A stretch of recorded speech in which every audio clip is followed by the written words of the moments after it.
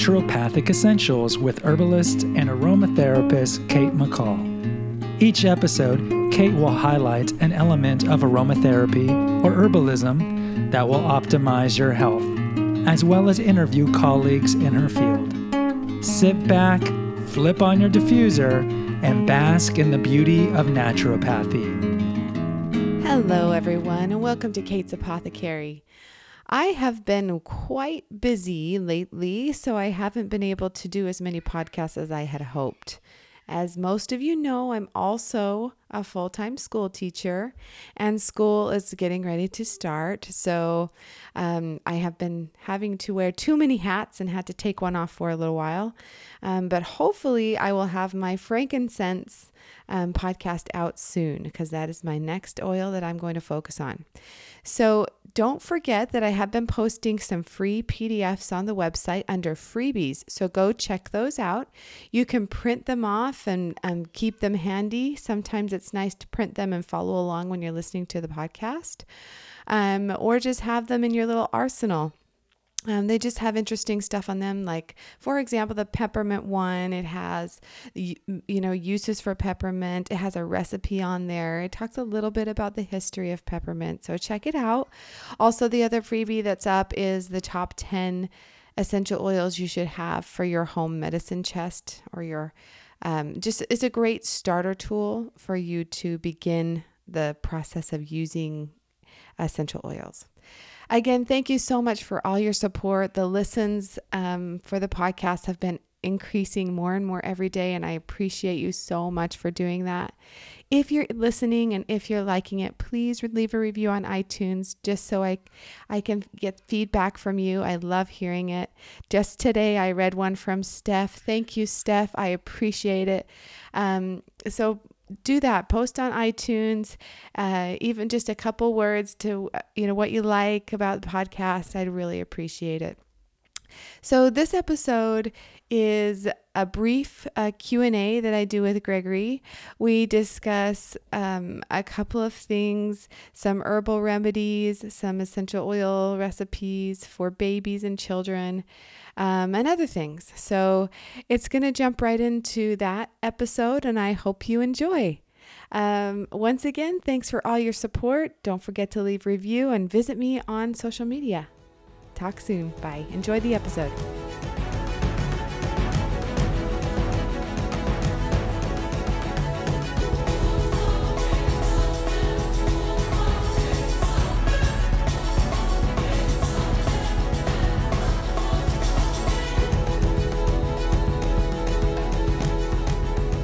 You've tuned in to Naturopathic Earth Radio with certified health consultant and former obese child A. Gregory Luna, where you get the latest on clean living, natural remedies, effective weight loss tips, and sound naturopathic principles from experts and biohackers from around the world and Gregory himself. Don't be a slave to Big Pharma. Break free of the shackles of big food and start your journey now to a long, vibrant, purposeful life. Become a citizen of Naturopathic Earth.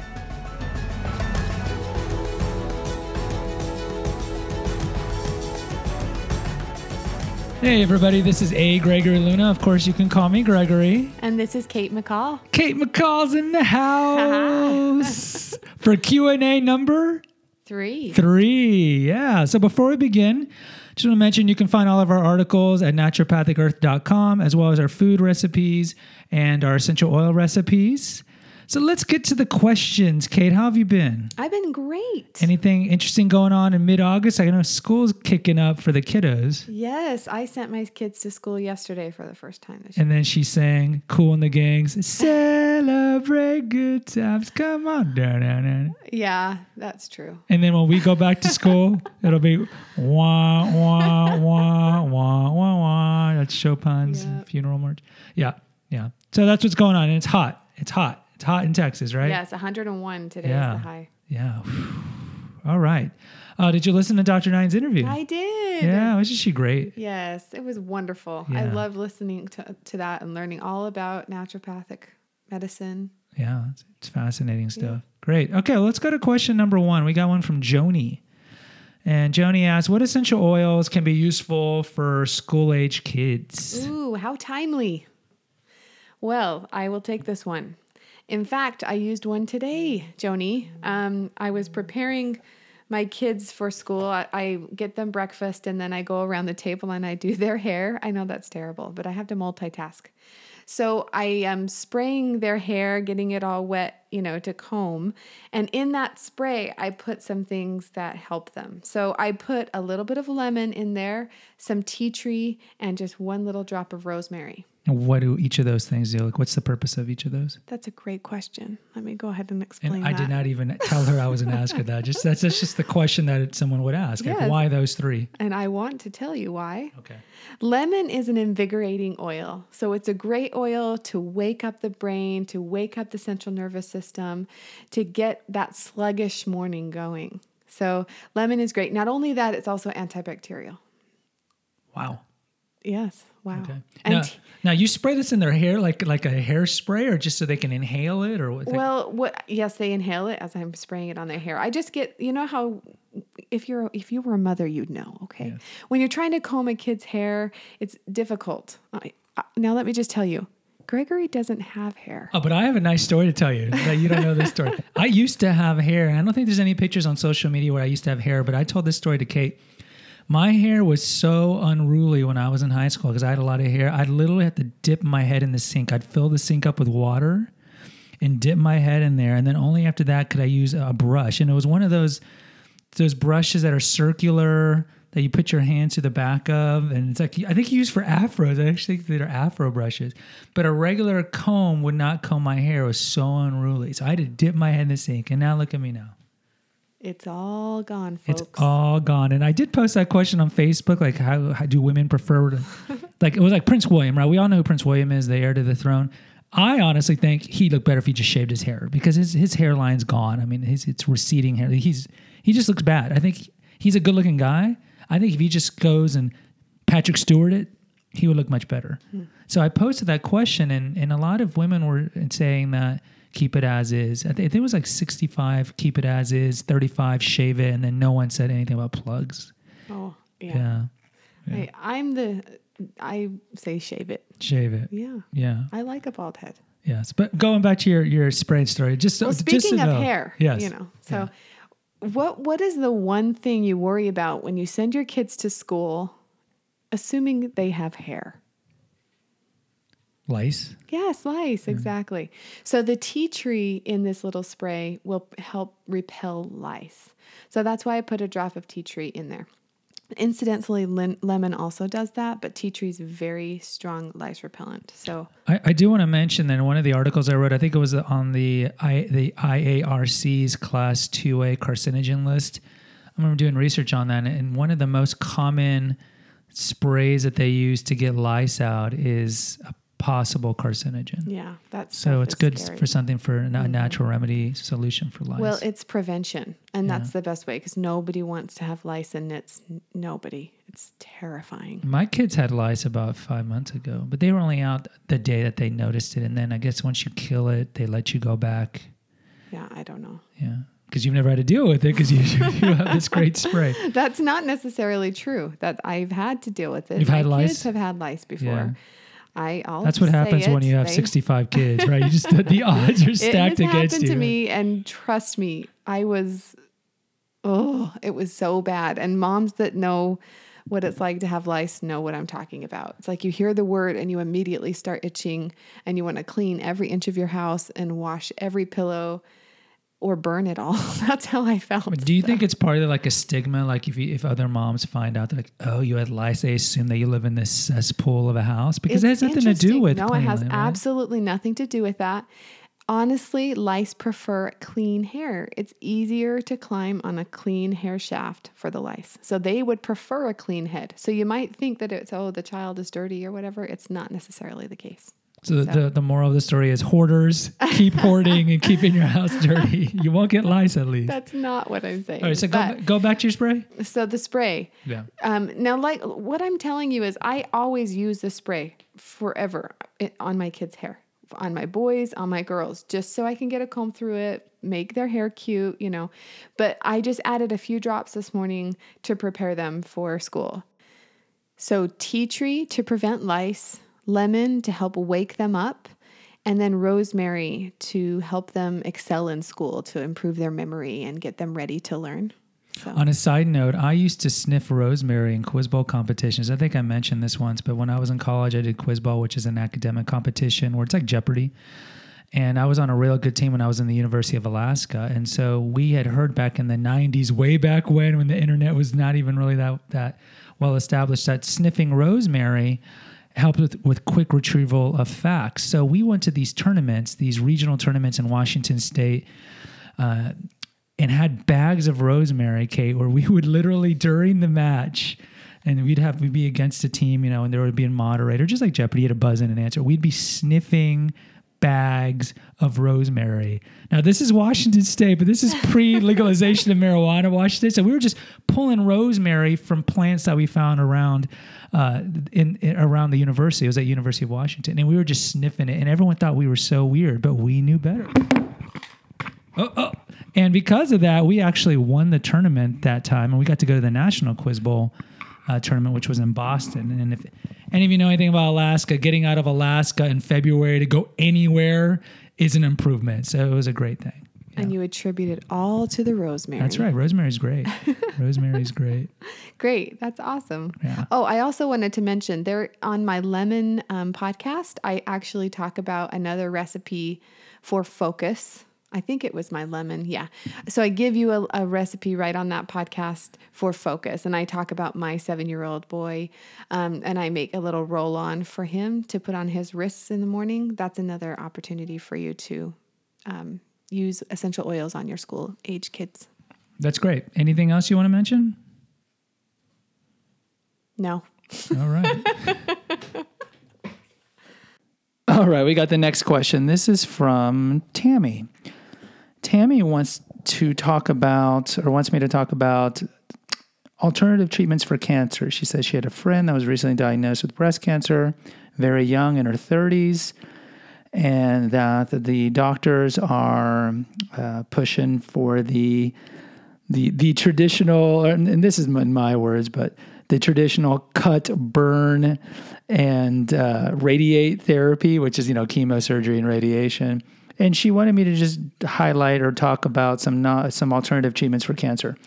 This is very controversial, Tammy, very controversial, because for a couple of reasons. Cancer, as you expect, is a very sensitive topic to discuss.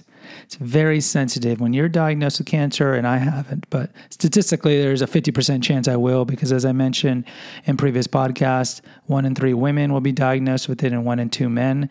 Sometimes I think I get that statistic flipped, but it's high. It is high. The incidence of cancer and the prevalence is very high. So when you are diagnosed with cancer, especially if it's very aggressive, if it's progressing very quickly, you are probably in a tailspin. You're freaking out, especially if you're young. Let's say Tammy mentioned this girl was in her 30s. You probably have kids. You're just panicking, right? You're so young. You have your whole life. You have your kids to think about. And so the doctors typically are going to be rush. They're like, we need to start radiation now. We got to start chemo now. We got to cut out this tumor now. Push. And if you are raised in the milieu of traditional allopathic medicine, you're going to be like, okay, well, these are the only treatments, right? It's going to be chemo, radiation, surgery, depending on how advanced the cancer is. Luckily, if it's just stage 1, maybe you can just cut it out. But if it's a more advanced stage, you might have to have more interventions. And, the joke about chemo, the joke about oncologists is that there was a poll that was done, I can't remember how long ago, but in the poll, it stated that even oncologists wouldn't give chemo to people in their own family. Because one of the unheard of things that are mentioned about chemo, or one of the things that isn't talked about, is that chemo is largely ineffective. Now, I am not a doctor and I'm not diagnosing any disease or anything like that, but from what I've read and what I've heard is that chemo is very ineffective, and it's really only effective in a couple of cancers. And if I remember correctly, it's like Wilms tumor, which is a kidney cancer, testicular cancer, and one of the lymphomas, I believe.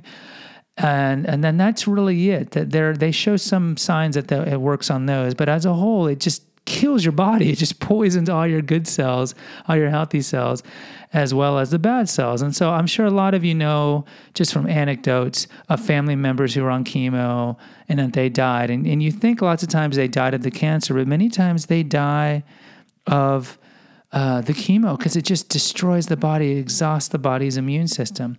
I had an aunt, my mother's sister, who had breast cancer when she was in her 60s, and she died of, when she was in remission after chemo, she caught pneumonia in the winter. She got pneumonia and died a week later.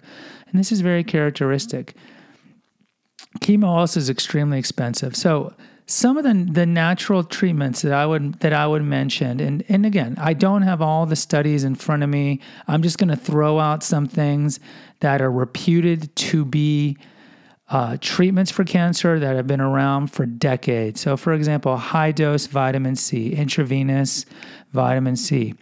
This treatment goes back to Linus Pauling, who is a very famous American scientist who I've mentioned in previous podcasts. He had studies demonstrating that intravenous high-dose vitamin C was effective in treating various forms of cancer. Another one is the Gerson therapy. Gerson was a professor back, I want to say in the 50s or 60s, and he came up with a cocktail that was effective in treating cancer as well. There's some people that believe CBD oil, which is the cannabinoid oil from marijuana, from the cannabis plant, can be effective. There's a lot of people that believe ozone therapy is effective in treating cancer. There's people that believe hyperbaric or pure oxygen is another thing that helps. And a lot of these things too, if you go online, you had these people like this cures cancer, that cures cancer, and a lot of these people were thrown in jail because they actually had no evidence of it. But these are some things. But I think it's important to understand that these are alternative treatments, and a lot of these, turmeric, for example, curcumin, which is the active ingredient in turmeric, has shown to be very effective. Apple cider vinegar, lemon juice.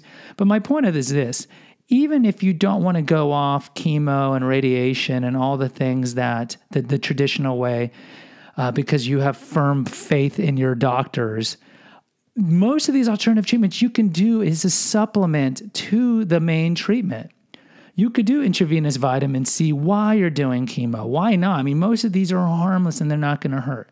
But I think the most important thing, and this would behoove anybody in terms of those in remission and just in general to avoid cancer, a lot of studies showing fasting. Intermittent fasting has been effective, at least in rats, and minimizing tumor growth. Also, ketogenic diet or a high-fat diet. I think a lot of you know that excess sugar puts the body in inflammation, which can later then feed tumor growth. Because the belief is that we all have cancer, which is unregulated cell growth, but our body is able to put it in check. But when it gets to the point where the body can't put it in check, that's when you start noticing visible tumors. But either way, sugar, refined sugars, fuels tumor growth, whereas ketogenic diet doesn't allow tumors to grow and they can't tap into that fat. So I don't know. I would say that either way, if anyone, Tammy, is diagnosed with cancer, or if your friend was diagnosed with cancer, I would strongly recommend to her to change her eating. Definitely get her off all the xenoestrogens, all the hormone disruptors, all the things that can cause cancer. And we've talked about them ad nauseum on this podcast, on this stream. So the plastics, the parabens, the phthalates, the fluoride, clean eating, get all the glyphosate out. So buy organic, because glyphosate is just horrible. Try to eat a pretty alkaline diet. A lot of people will say that vegan diet, eating raw vegetables would help. But again, it doesn't hurt to drink a lot of lemon juice, a lot of curcumin or turmeric, drink some apple cider vinegar, and eat keto, clean eating, and stuff like that. None of that stuff would hurt. So that's what I would recommend. But the main thing is when you're diagnosed like that, get a second opinion. Don't rush. Don't rush, because there's so many cases of women who get their uterus cut out or their breast cut out within like a week or two of the diagnosis, because the doctor's pushing them. And you remember, this doctor's not in your body. It's not their body they're cutting. So they can be pretty cavalier and say, oh, you need to get a total mastectomy, because it's not their body. So just slow it down, get a second opinion. Recommend that she do research, maybe find a naturopathic doctor or a holistic medicine doctor, an MD, or even I want to say there's like a natural oncologist, because I mean, they're one of the few doctors that profits by prescribing the drug that they want you to take, because I mean, they're essentially chemical pill doctors. But maybe find a cancer doctor that is a little more into natural remedies, because there are hosts of them out there. Some of them might work. And again, aside from most of them don't have adverse effects. So the kind of belief is just, what's the harm of trying? Just give it a shot and try some of these natural remedies. All right, let's go to a commercial. Are you guys feeling sluggish? You got that lethargy, got a little anxiety, maybe you have a little athlete's foot. Well, as you know, essential oils are a great cure, a natural cure for these problems. So why don't you contact Kate through Naturopathic Earth, and she can make you a nice essential oil blend that can help remove whatever malady is bothering you. Also, I would recommend that you please listen to Naturopathic Earth Radio. Over on MP Radio, we have a lot of tips for avoiding food toxins and air toxins, and how to eat well and eat clean, and how to lose weight. So please go check that out on Apple Podcasts, as well as Confessions of an Obese Child, which is my personal confession of what it was like to grow up overweight. We separated that from the MP feed, and now it's its own feed. So if you want to listen and find out what it was like for me to grow up overweight, or if you know anybody that was overweight as well, and you think that hearing these stories would be therapeutic and helpful to them, please forward them to Confessions of an Obese Child. And as always, we'd be very appreciative for any reviews and any feedback. So please contact Kate for an essential oil blend. You can reach her at katemccall@naturopathicearth.com, or you can just reach her through the website. Thank you. All right, and we are back. All right, so let's go to question number 3. This is from Alicia. She's asking, Kate McCall, what are some natural remedies for fussy newborns? You would know about that, because you go. Yes, I would know about that. How is the little baby doing? She's 5 months, right? She's doing so well. She had a rough patch, but now she's doing really well. Yeah. I just say that because I don't know if she was going through a growth spurt or just she wasn't happy for a little while. But now she's doing wonderfully. She's sleeping through the night. She's a happy little baby. Great, great. So how would you address fussiness? So first of all, babies are fussy for a reason. So there's always an underlying issue to why they're upset. But if you've fed them, if you've burped them, if you've done everything that you can think of, changed them, and you know they're not tired, there are some things that might be able to help, like say an upset stomach, say they have something like that. So when I had my 4th baby, I discovered gripe water. My sister who lives in the UK uses something called gripe water. What kind of name is gripe? You griping about using it? The kids griping. Why do we have to use this? Well, it's a traditional English formula for soothing babies. And she told me about it for her babies. And I looked all over for it. And I did find it in the pharmacy. So they make it and you can buy it. I guess it's a special water. Something's infused in the water? Yes, exactly. But you can also make your own gripe water with either dill or fennel, depending on the age of your child. So if you have a young baby, like brand newborn up to 3 months of age, you would use probably the dill. It's a little more kind to the gentle, tiny little newborn baby. Okay. And then for babies 3 to 6 months of age, you can use the fennel gripe water. And really, you're just taking the fennel seeds and crushing them and boiling them kind of like a tea, and then straining out the fennel and using the water. And I can put a recipe on the website to help you. Alicia, was it? Yeah. I can put a recipe, or we can send you a recipe. That's it. We could post that recipe next week. Before you continue, I just want to mention fennel is one of the natural herbs that I put in my classroom. For us to be a natural fresh breathener. Fresh breathener? No. Breath freshener. See, that's my dyslexia. My breath freshener. So I have like a little bowl of it. Kate's seen it. I have a little bowl of it, and I tell the kids, just take a little pinch. This is how we used to freshen the breath before the advent of toxic chewing gum and mouthwash and Banaka sprays. I think you're really probably too young for Banaka sprays. Back in the 80s, we used to have the ksh, ksh, ksh.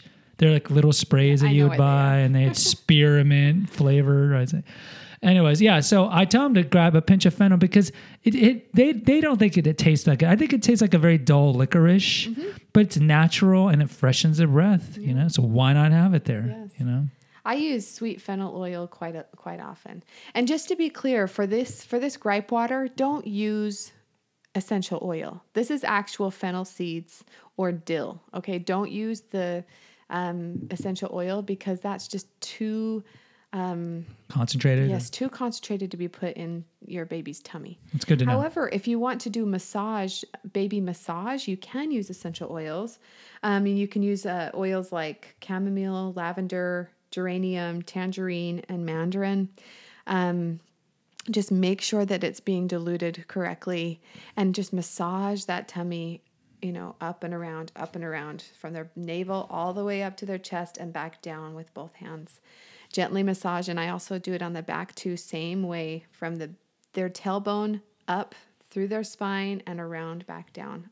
And it should help relieve some of that gas that they might be feeling. For a nice massage. Kate makes fun of me because there's certain words I always mispronounce. Physician. Now I can't say it. Physician.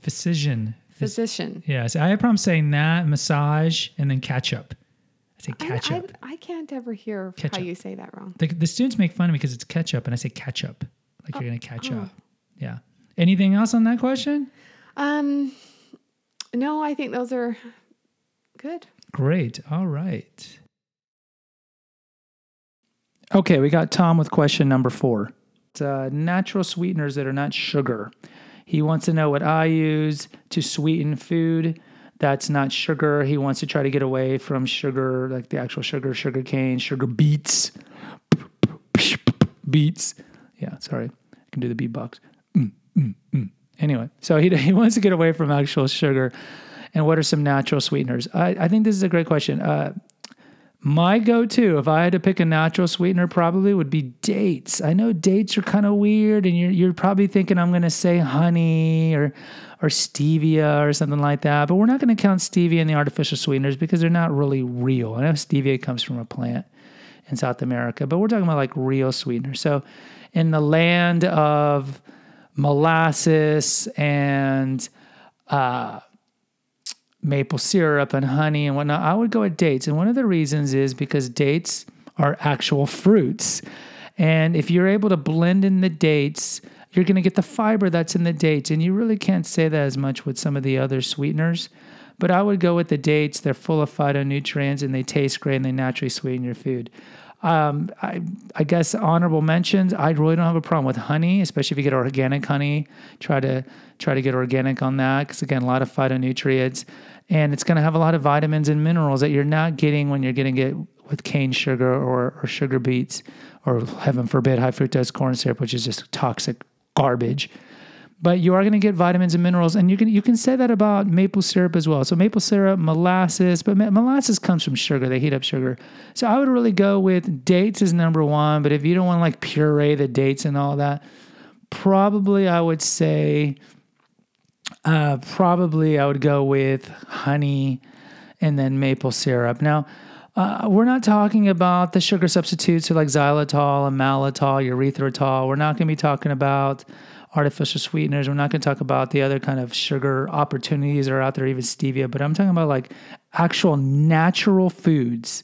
I would probably go with dates as the sweetener of choice. But if you can't do that, probably go with honey, but just use sparingly, maybe once a day on a serving. Don't go overboard on it. So that's what I would probably say. All right, so let's get to the fun part, or at least one of the more funner parts for me. I like to say when students say that. Funner. The funner, the stupider parts. Let's go through the rapid fire questions here. So I have to laud Kate because the whole world watches Game of Thrones, right? She had never watched it. Actually, I think she watched like the first 5-6 episodes of season 1. Just last year, though. Last year, and she was like, "This is too hard. There's too many characters." But no, that's not. What I said. What's the reason? There was too much nudity. Yeah. And too much blood and violence. Yeah. Well, Littlefinger's brothel. I've told Kate that this theory that I have is like most premium cable shows, they intentionally put in a lot of TNA and sex in the early episodes to hook the guy in. And then if you notice, Game of Thrones is no exception. They wean off the explicit sex, the gratuitous sex as the season goes on because they've already hooked in the guy because the guy's already wired to think that it's going to be coming again. So this is a classic maneuver that TV channels, especially the premium ones that can show nudity, do. So notice that the next time a new show comes on, there's a lot of sex at the beginning. It could be even the first scene of the first episode. They tend to do that. But either way, so she stopped watching it for a year, but all of our friends watch it, right? It's the world's show. And she was like, I want to catch up. I want to be in the zeitgeist. So she impressively watched all 60, I guess if you watch half a season one, 55 episodes in about, 3 weeks? 3 weeks? No. A week? It was way more spread out than that. Was it? Maybe like a month. A month? Remember, I'm a teacher. Yeah, well, this was during this summer. You're but making me sound so lazy. No, everyone binge watches stuff. You mentioned you binge watch Gilmore Girls. That's true. You still haven't gone through that. I got to do right? something while I'm nursing. That's right. Exactly. Crossword puzzles, you like to do that too. But so she watched all of Game of Thrones and she finally caught up. So she's in season 7. So in honor of that, I want to ask her, who is her favorite Game of Thrones character? Not necessarily who you relate to the most. I posted that on Facebook, which Game of Thrones character you relate to the most. But I want to ask her, who are your favorites? So name a couple. And let's not do like the obvious ones because like it seems like every guy wants to be Jon Snow. Hey, don't take my thunder. All right, go ahead. So favorite GOTs. Well, Jon Snow. Why? Because he sulks really well? Oh, Good old Kit Harington. Jon Snow. Why?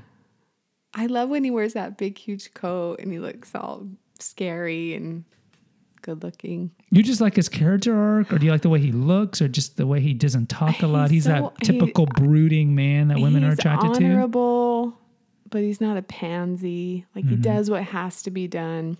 He's a reluctant leader, so he's not an egotist. He's like his quote-unquote father. He's like Eddard Stark. Has a lot of the same his qualities. quasi-father, apparently. I said quote-unquote. Yeah. Yes.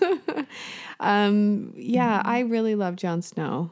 Let's see. I really also liked Marjorie. Yeah, Marjorie Tyrell. She was, if you guys don't know, she was the wife. Well, she was married to 3 different kings, right? Yes. Renly Baratheon, and then Joffrey, and then her grandma off to Joffrey because that's a good grandma, right? You don't want your granddaughter to be married to a beast like Joffrey.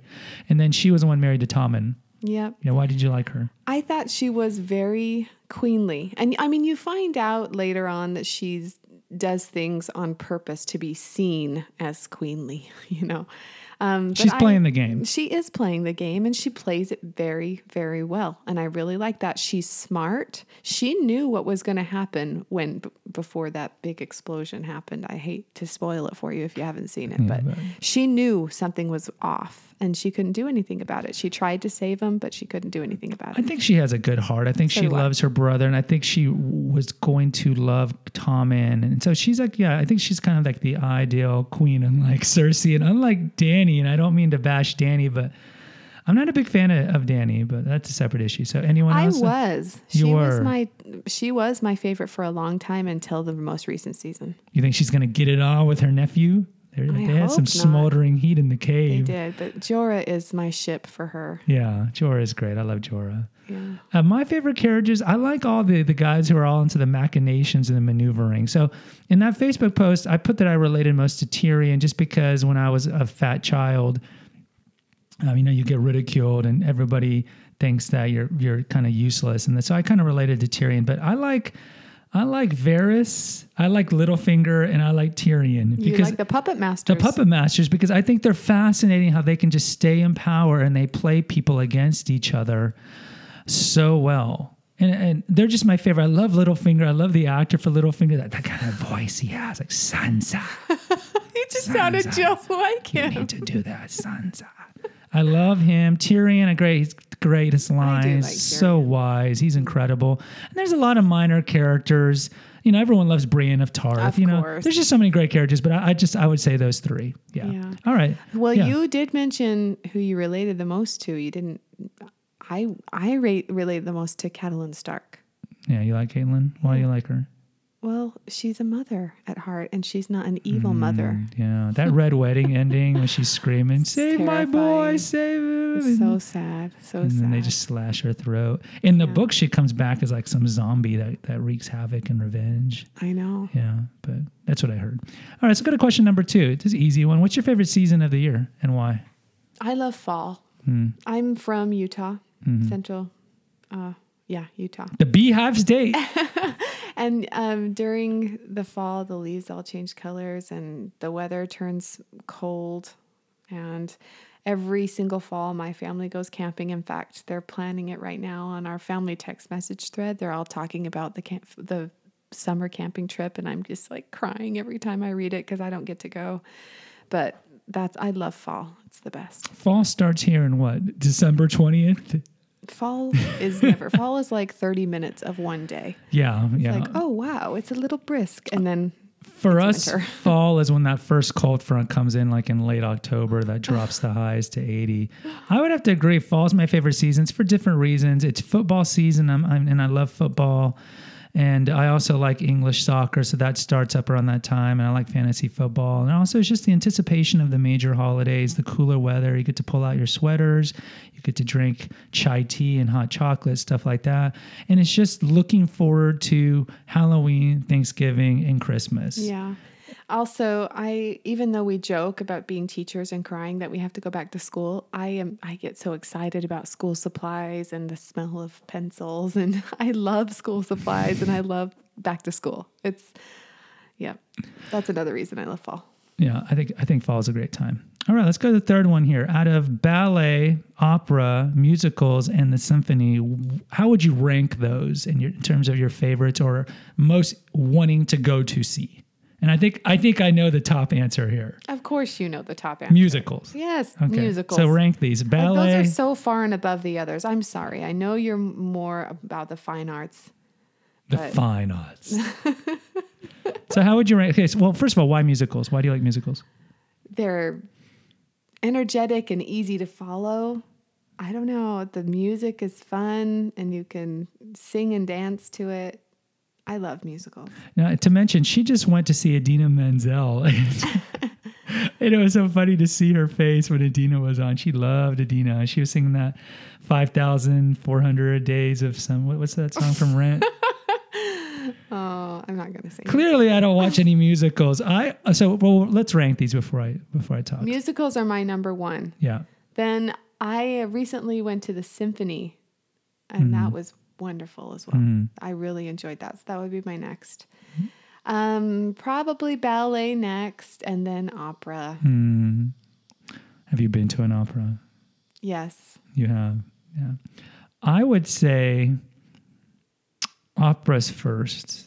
I thought you would say that. But musicals come from operas and operettas.